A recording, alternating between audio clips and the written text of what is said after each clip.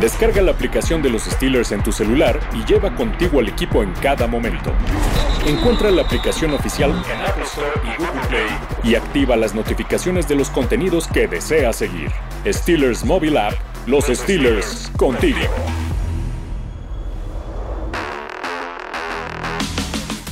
Cierra el año con lo que se vivió en esta gran noche, pasando a la Navidad, la Nochebuena, y sobre todo con miras ya a lo que será este 2023, e incluso arrancaremos con las uvas prácticamente en la mano y en la boca para un duelo nocturno que se cambió para el juego ante Baltimore. Les saludamos en este podcast inmaculado, la última edición de este 2022. Álvaro Martín y quien les habla Arturo Carlos, con toda la nostalgia de que se va el año viejo, pero con toda la ilusión del año nuevo. ¿Cómo estás, mi querido Álvaro? Feliz Navidad a todos. Espero que hayan disfrutado este partido tan frío, pero tan reconfortante al final. Mucha cábala. Están hablando de esa intercepción en la yarda 32. Por supuesto, en el día que honraban y retiraban el número 32. Pero mucho de qué hablar y mucho todavía por jugar para Pittsburgh. Todavía no muere Pittsburgh en los playoffs.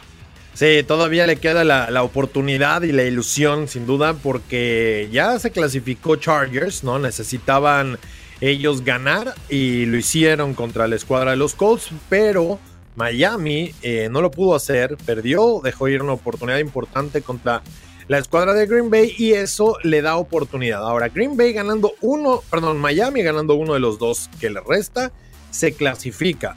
El problema que ahora van a tener es que es muy probable que Tua Tagovailoa no esté para esos dos compromisos y no es nada más lo único que necesita Pittsburgh. Hay varios factores, está Nueva Inglaterra. Te los puedo enumerar, A ver. Seattle le tiene que ganar a los Jets, okay. Ese partido en particular. Miami tiene que perder sus últimos dos partidos. Y Buffalo le tiene que ganar a New England. Si todo eso se da, clasifica a Pittsburgh. Y yo sé que son muchos factores. Repito para los que estén tomando nota. Seattle le tiene que ganar a los Jets. Okay. Miami perder sus últimos dos partidos.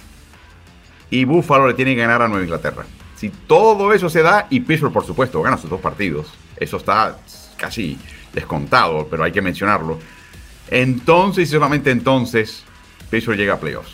Básicamente son 6 elementos de los que ya faltaban, o sea, que ya logramos palomear para que Pittsburgh consiga esa hazaña, la cual francamente la veo complicada, pero todo es muy probable, ¿no? Cada uno de estos elementos que mencionas son probables, pero para Pittsburgh, como bien mencionas, tendrá que ir primero por lo que le corresponde y ese es el duelo nocturno que tendrá ante la escuadra de Baltimore. Habló precisamente Mike Tomlin al respecto, tanto de lo que fue el partido, y ustedes ya pueden seguir la conferencia de prensa en español completamente subtitulada a través de la cuenta de YouTube del equipo, también en steelers.com/español, así que si no lo han hecho, aprovechen también y terminando el podcast pueden ir y consumirlo completo porque ahí tienen todo lo que ya habló sobre los Ravens, sobre lo que habló del partido y las preguntas que le hacen ocasionalmente, y hay unas que francamente las responde muy sencillas, otras donde se puede desarrollar un poco más, y una que me llamó la atención es si habían aprendido sobre detener la carrera de los Ravens y dijo, ya veremos. O sea, con eso prácticamente te sentencia un poco de lo que él sabe, ¿no? De lo que tiene que mejorar este equipo, y algo que a mí me gustó, Álvaro, fue sobre la definición de jugar contra un quarterback que corre. Llámalo como tú quieras, pero es un 11º jugador. Muchas veces en la NFL el quarterback no cuenta ante los jugadores defensivos porque lanza la pelota o simplemente entrega el balón y desaparece del mapa. En Baltimore es todo lo contrario porque es una herramienta más jugada tras jugada. Siempre se habla que si la posición de mariscal de campo coincide con tu mejor atleta, tienes un equipo muy potente. Y cuando digo atleta, uno piensa por ejemplo en Baltimore. Lamar Jackson es su jugador más valioso. Su ausencia se pesa. Tienes a un atletazo como Roquan Smith. Pero Roquan Smith no tiene coordinación motriz como la tiene Lamar Jackson.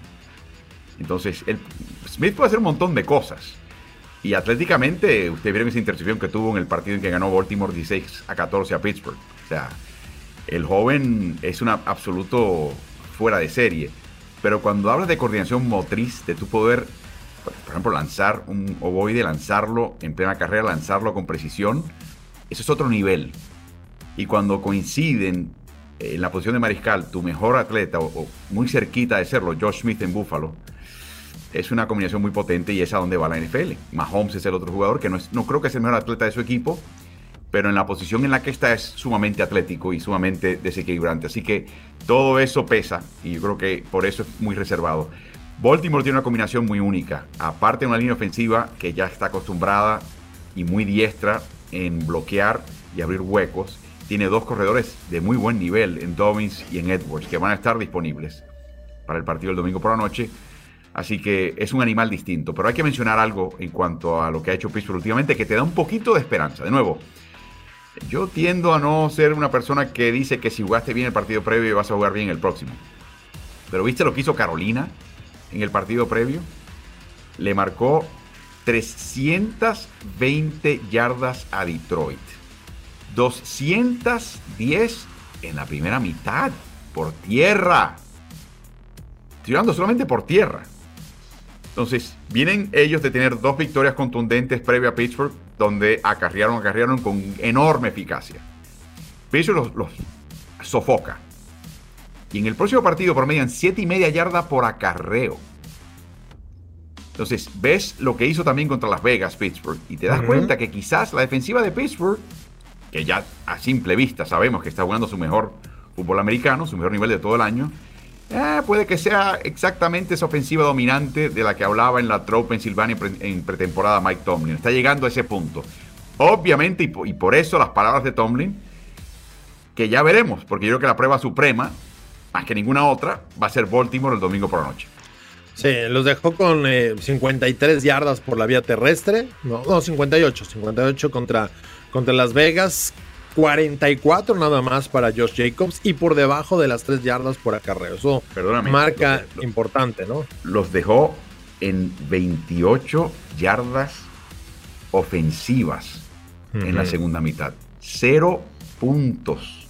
7 acarreos, 13 yardas. 7 pases, 15 yardas.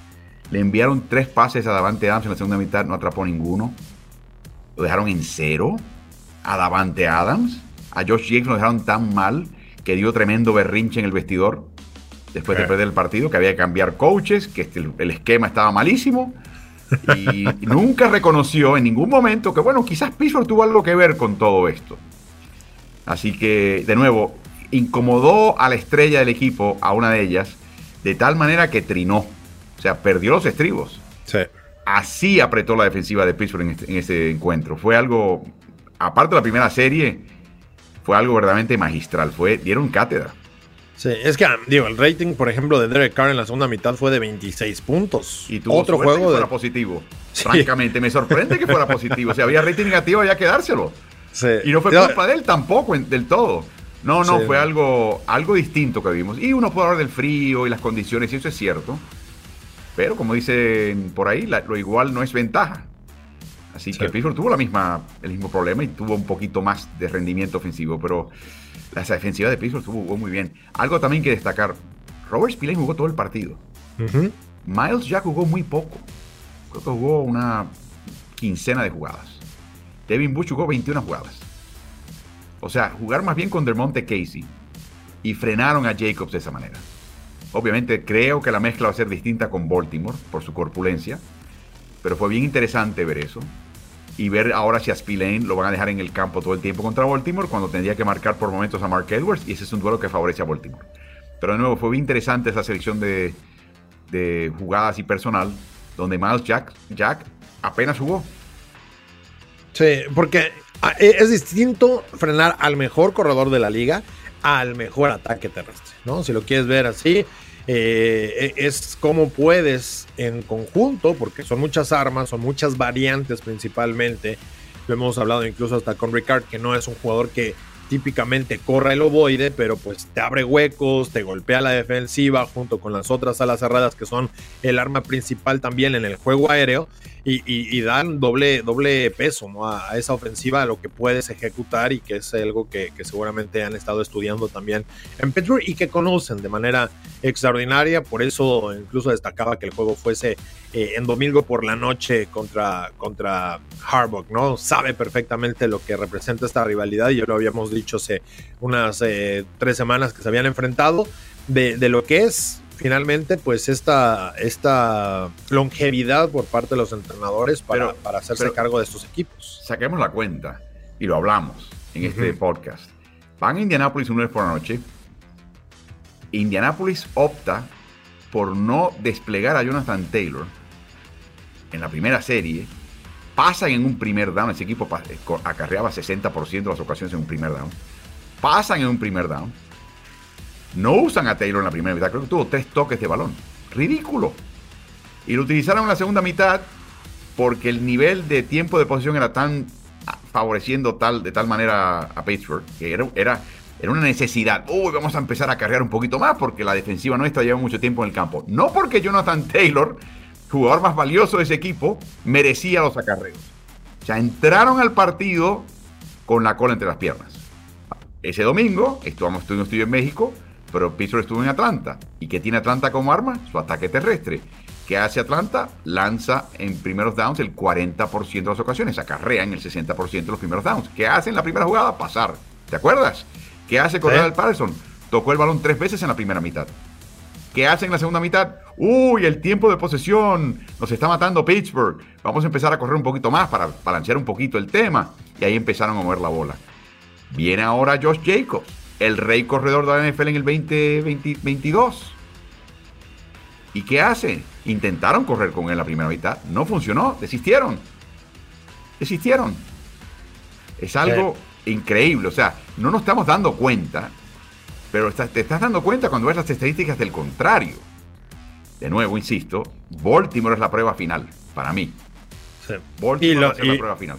Y lo habíamos dicho, esta es la prueba, ¿no? Entre la cortina cero, que también pueden seguir ustedes los viernes ya en todas las redes sociales y plataformas digitales de Steelers en español, donde decíamos, esa es la gran prueba y se quedó a medias. No fue ni negativa ni positiva. Obviamente tuvo un impacto muy, muy importante y clave en el juego para la victoria de Baltimore, pero era parte de lo que tenía que todavía explotar. Y queremos ver, o Mike Tomlin quiere ver, realmente un juego como los que mencionaste, en los que pueda secar por completo a un equipo de Baltimore, al cual yo considero que será de pocos puntos. Pero quedándonos un poco con lo que sucedió en la Nochebuena, el drive ganador de Kenny Pickett fue realmente impresionante, y lo habíamos platicado, tú lo mencionamos a título personal. Ambos coincidimos en que si Mike Tomlin quería rescatar la campaña, tenía que hacer un movimiento y sacar a Kenny Pickett. No estaba consigo, no estaba tal vez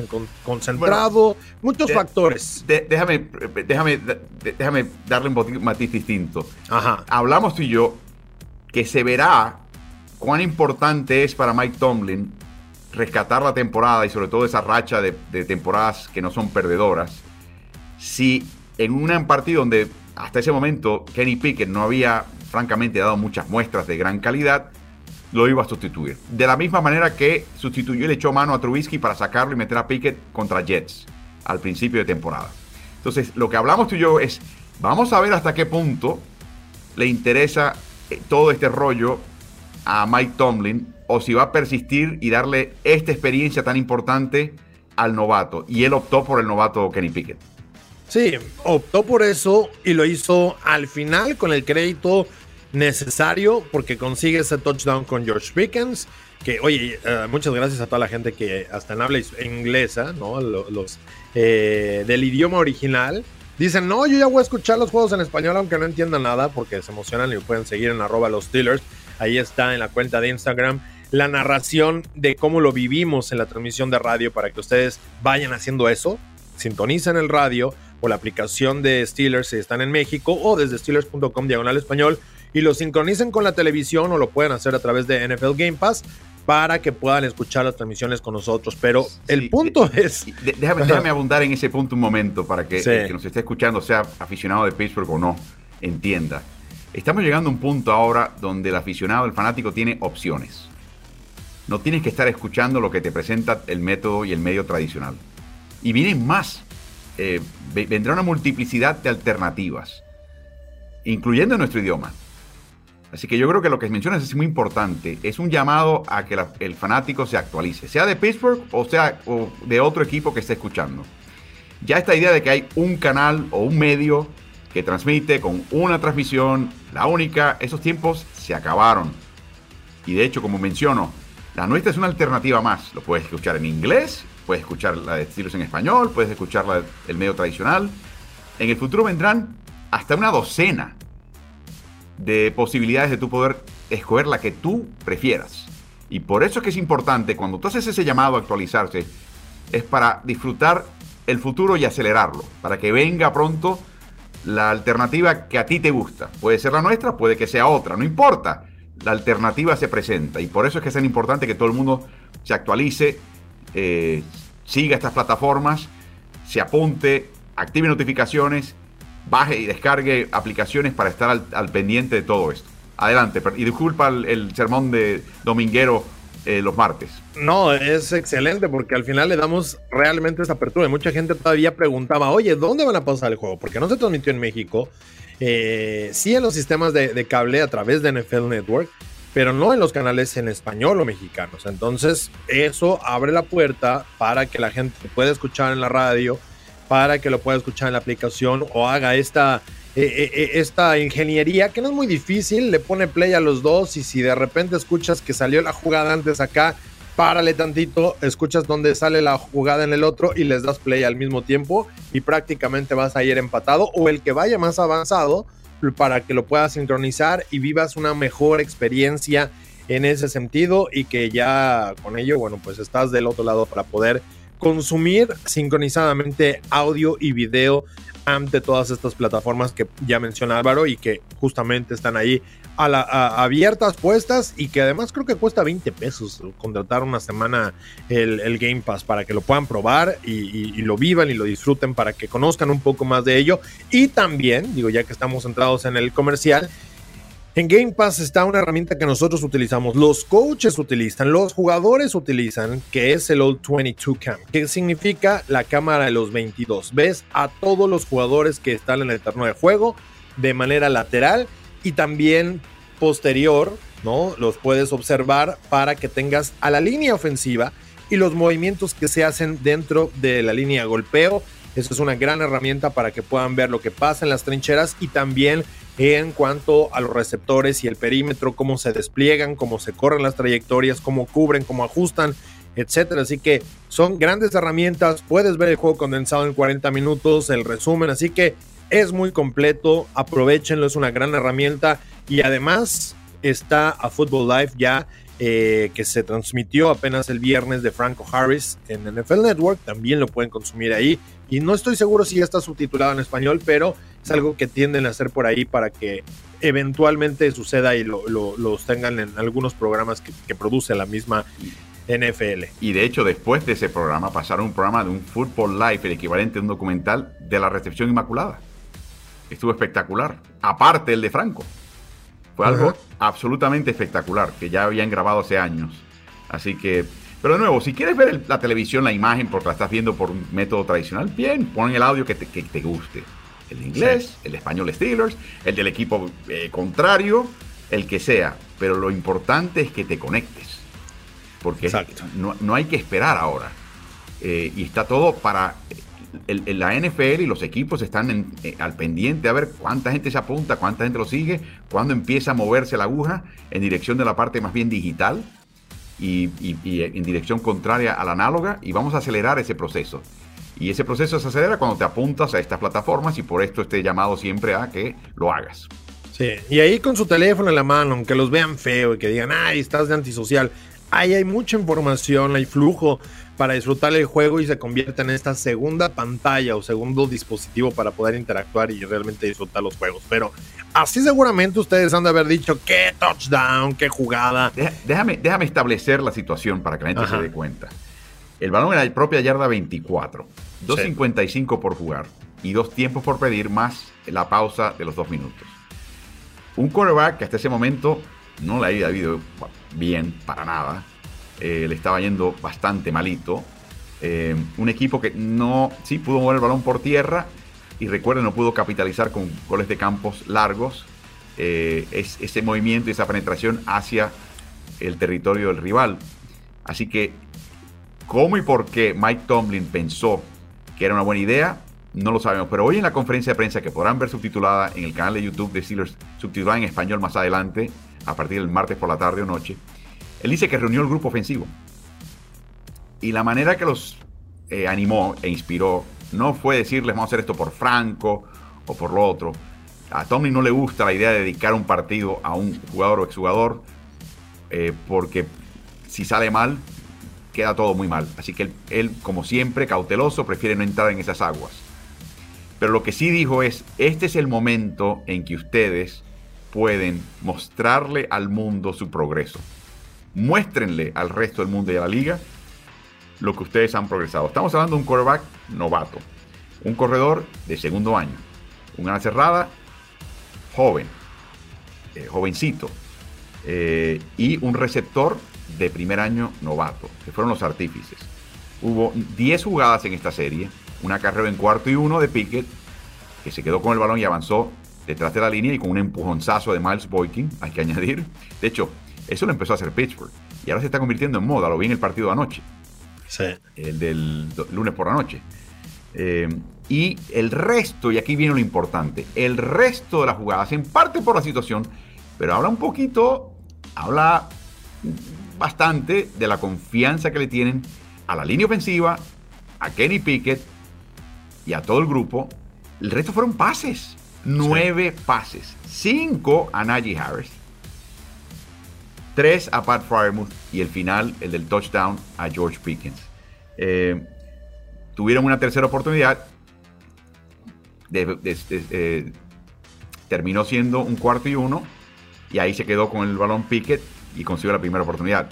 Y si no consiguen, como tú mencionabas en la transmisión, la temporada, la posibilidad de playoffs, la posibilidad de temporada ganadora o no perdedora, se fumaba en esa jugada si no la ejecutaban. La ejecutaron, y luego vino la que tenía que venir, que era el touchdown de 14 yardas a Pickens para pasar al frente.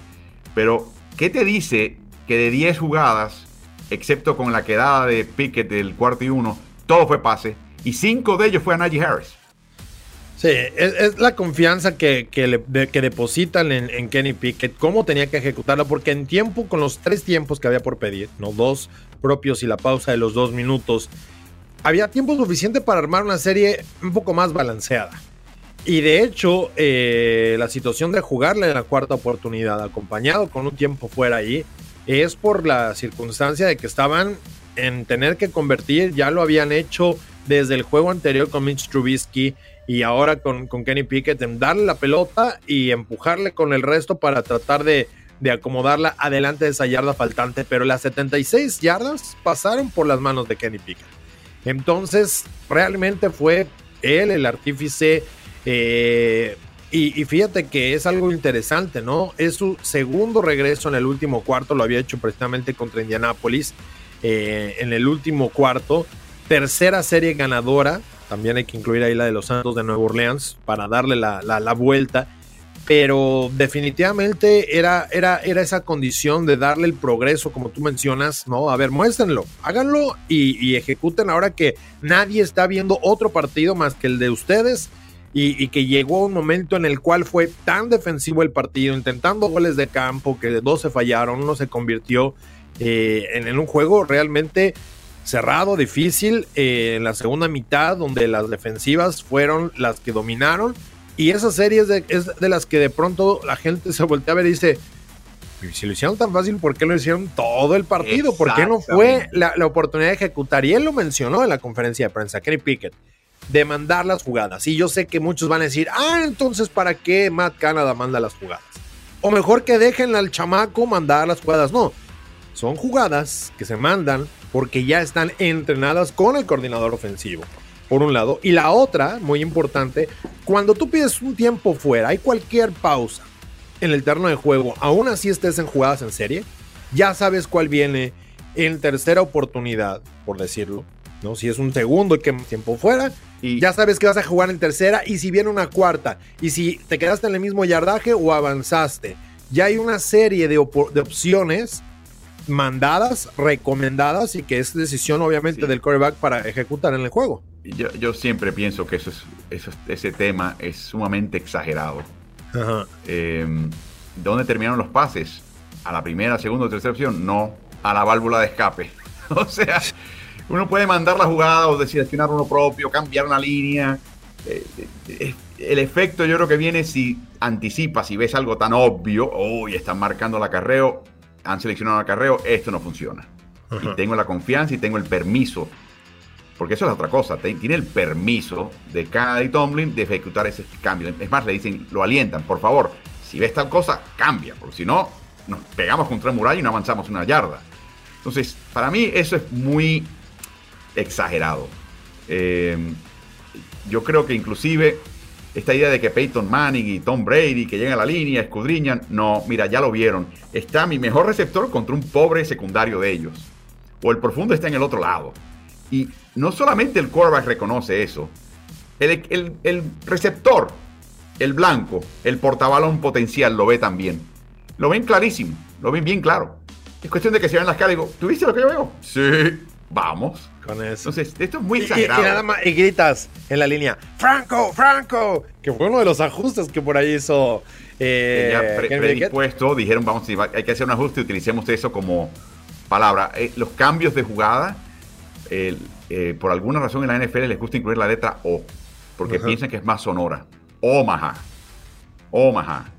Y 118, que es la otra que utilizan mucho. Y en este caso Franco, porque hay la O, por alguna razón, hay una cábala, es más sonora y se puede distinguir un poquito más. Así que fue un lindo detalle. ¿Y qué te parece que Freiermuth, egresado de Penn State, y por lo tanto una relación distinta y especial con Franco Harris, y Najee Harris, siendo su heredero en la posición, Franco le dedicó un poquito más tiempo de la cuenta?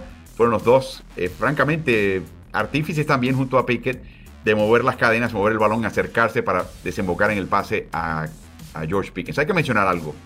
El pase a George Pickens, ese es un pase de Pro Bowl. Ese pase de Pickett fue perfecto. No se puede pedir más. La defensiva no fue mala, para nada. No hubo un error de la defensiva. El ángulo, estaban en un ángulo de poder desviar ese pase. El pase entró donde solamente entraba a manos de Pickens. Fue un pase tremendo. El momento en que lo soltó, tremendo, perfecto. O sea, fue de un quarterback de Pro Bowl. Ojalá vengan más, pero como no lo hemos visto con mucha frecuencia, cuando aparecen hay que destacarlo. La verdad que ese pase fue tremendo. El pase de Pickett fue excepcional, buenísimo, y se requería para ganar un partido como ese. A mí me quedó la impresión que no se lo hubiesen esperado a los Raiders. O sea, cuando sucede, aunque estaban bien acomodados, se quedan como con cara de ¿en serio nos completaron ese pase? O sea, más bien no lo veían venir. Esta es mi perspectiva a dónde iba a ir y cómo iba a caer. Y es algo curioso, ¿no? Lo que al final dijo George Pickens ahí ante una de las cámaras, ¿no? Ponle en el aire, tú ponle en el aire y yo veo cómo le hago para bajarla. Yo creo que hubo mucho de eso. Pero a mí lo que me impresionó fue la decisión de Kenny Pickett. O sea, no tuvo que leer nada. Retiró, preparó el brazo y lanzó. La dificultad era en el ángulo, en meterlo en el ángulo donde estuviera más allá de las manos de Las Vegas, pero en un radio donde podía atrapar las manos de Pickens. Esa fue la dificultad del pase. Pero el timing, el momento, la oportunidad, el momento en que él sacó el pase fue absolutamente tremendo. Y de nuevo, es el primero que ves de esa manera en una situación como esa. Es un pase de touchdown que le ha costado trabajo, solamente el quinto en la temporada para Pickett. Y no fue a un costadito donde la línea lateral o la zona de anotación te define y te facilita. No. Al medio del campo de la zona de anotación, en un ángulo, una ventanita chica, y no tuvo reparos. O sea, fue algo verdaderamente notable y francamente un gran augurio. Ojalá se repitan, lo veamos mucho más. Sí, ojalá que eso tenga mayor presencia ya con Kenny Pickett, que será parte y es parte del desarrollo, de la evolución para un quarterback novato que le ha tocado al equipo en general sufrirla con juegos muy, muy apretados. ¿Qué tal esto que 4 de las 7 victorias se han dado por 3 puntos o menos para Pittsburgh? La tercera mayor cantidad de victorias de esta clase, solo detrás de los Chargers y los Vikingos, que por cierto Minnesota ha puesto un récord de las victorias cerradas a una posesión. Es increíble, eso sí que la sufren, ganan eventualmente, pero este tipo de juegos cerrados como los que ha vivido Pittsburgh en la campaña, creo que hoy que viene un juego contra Baltimore, porque también fue cerrado ese juego de 16-14, si mal no recuerdo, va a ser muy similar. O sea, ¿cuántas veces no vimos partidos que se definían, déjala una posesión, a 3 puntos entre estas dos franquicias en la última década? Yo me atrevo a decir que han estado ya preparándose desde que sufrió su lesión de codo Ben Roethlisberger.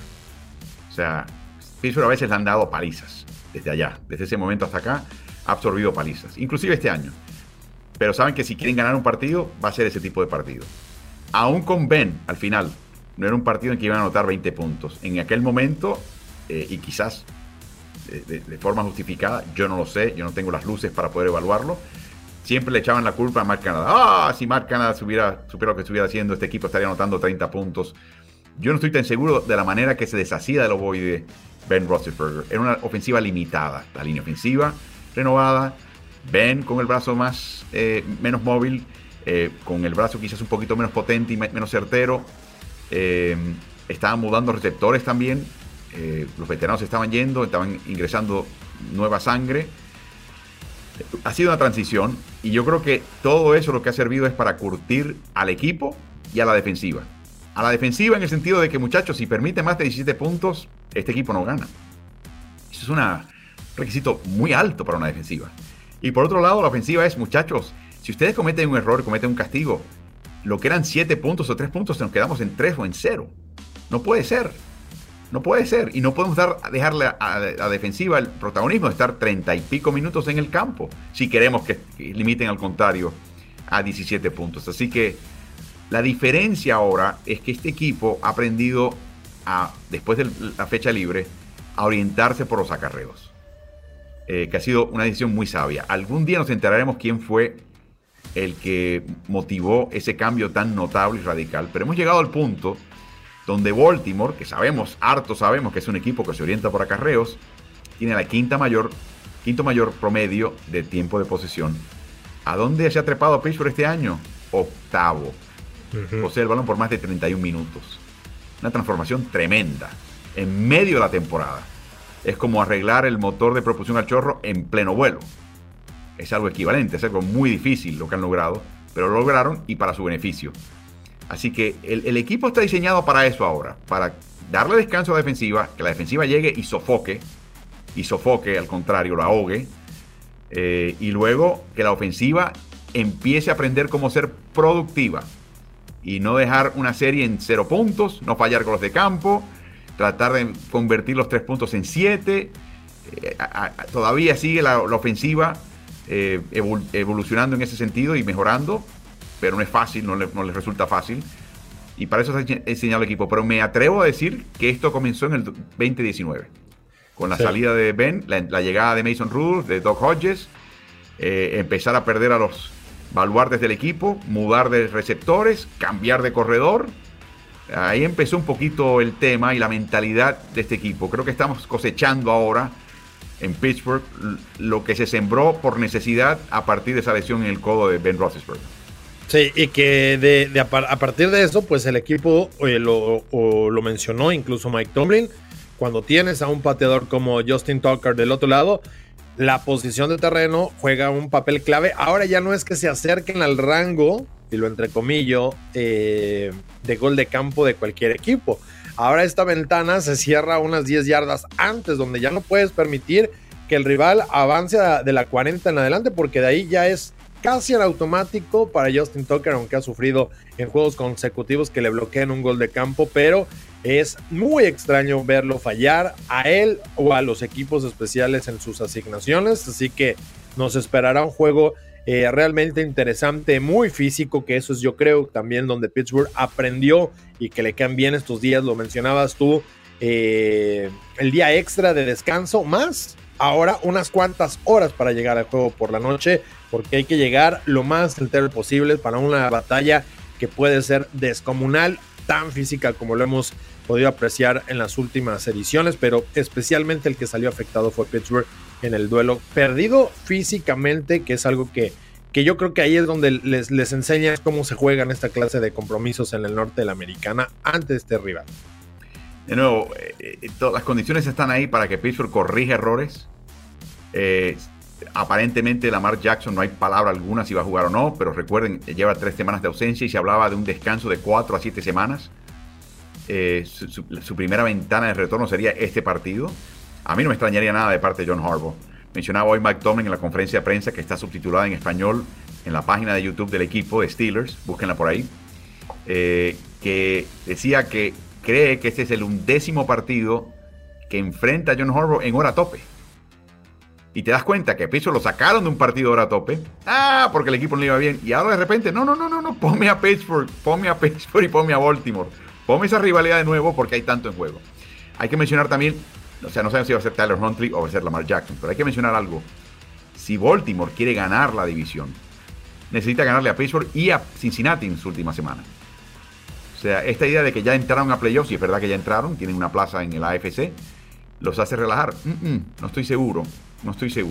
Si además le añades el aliciente que si Baltimore en casa le gana a Pittsburgh y lo elimina, todos los elementos están ahí para que Baltimore esté inspirado.